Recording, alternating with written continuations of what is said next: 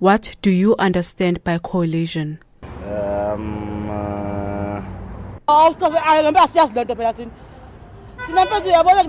Explain to us, because we really do not know. You know, when it comes to such things, nobody explains to us what is happening. We're just blind. What is important to us to go to vote? What happens afterwards? We do not know. Because even after we have voted, nobody comes to check if we're receiving services.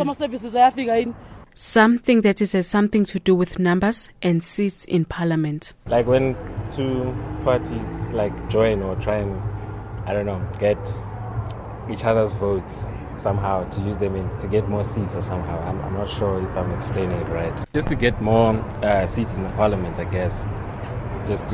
So that their votes make a greater difference than what they would do if they were just alone. Well, they are correct, but only up to a certain point, according to political and policy analyst at UNISA, Professor Somadoda Fikeni. They understood the coming together of parties, but they didn't understand the essence of a coalition.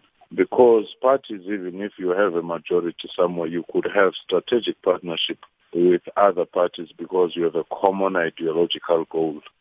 But coalitions are forced by the fact that there is no outright majority winner. Then bigger parties start putting together the numbers in order to have a coalition.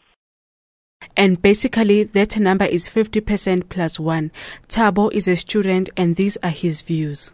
The thing with coalitions, I don't trust too much in it because parties have different values. So chances are they're going to clash when they try and come together to go against a certain party for whatever reason.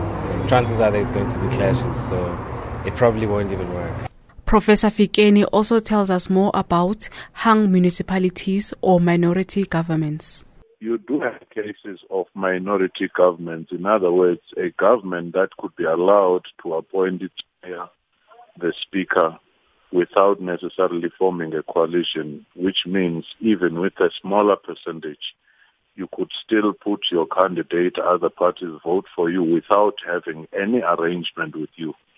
The only difficulty with a minority government is that it could easily be voted out of power. It may struggle to pass any program because voting is key in taking those decisions.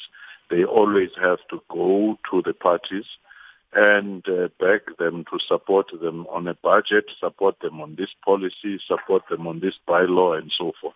And finally, there is a light bulb moment for some. Now I understand what you're talking about. I'm Nelly Swamavonda in Johannesburg.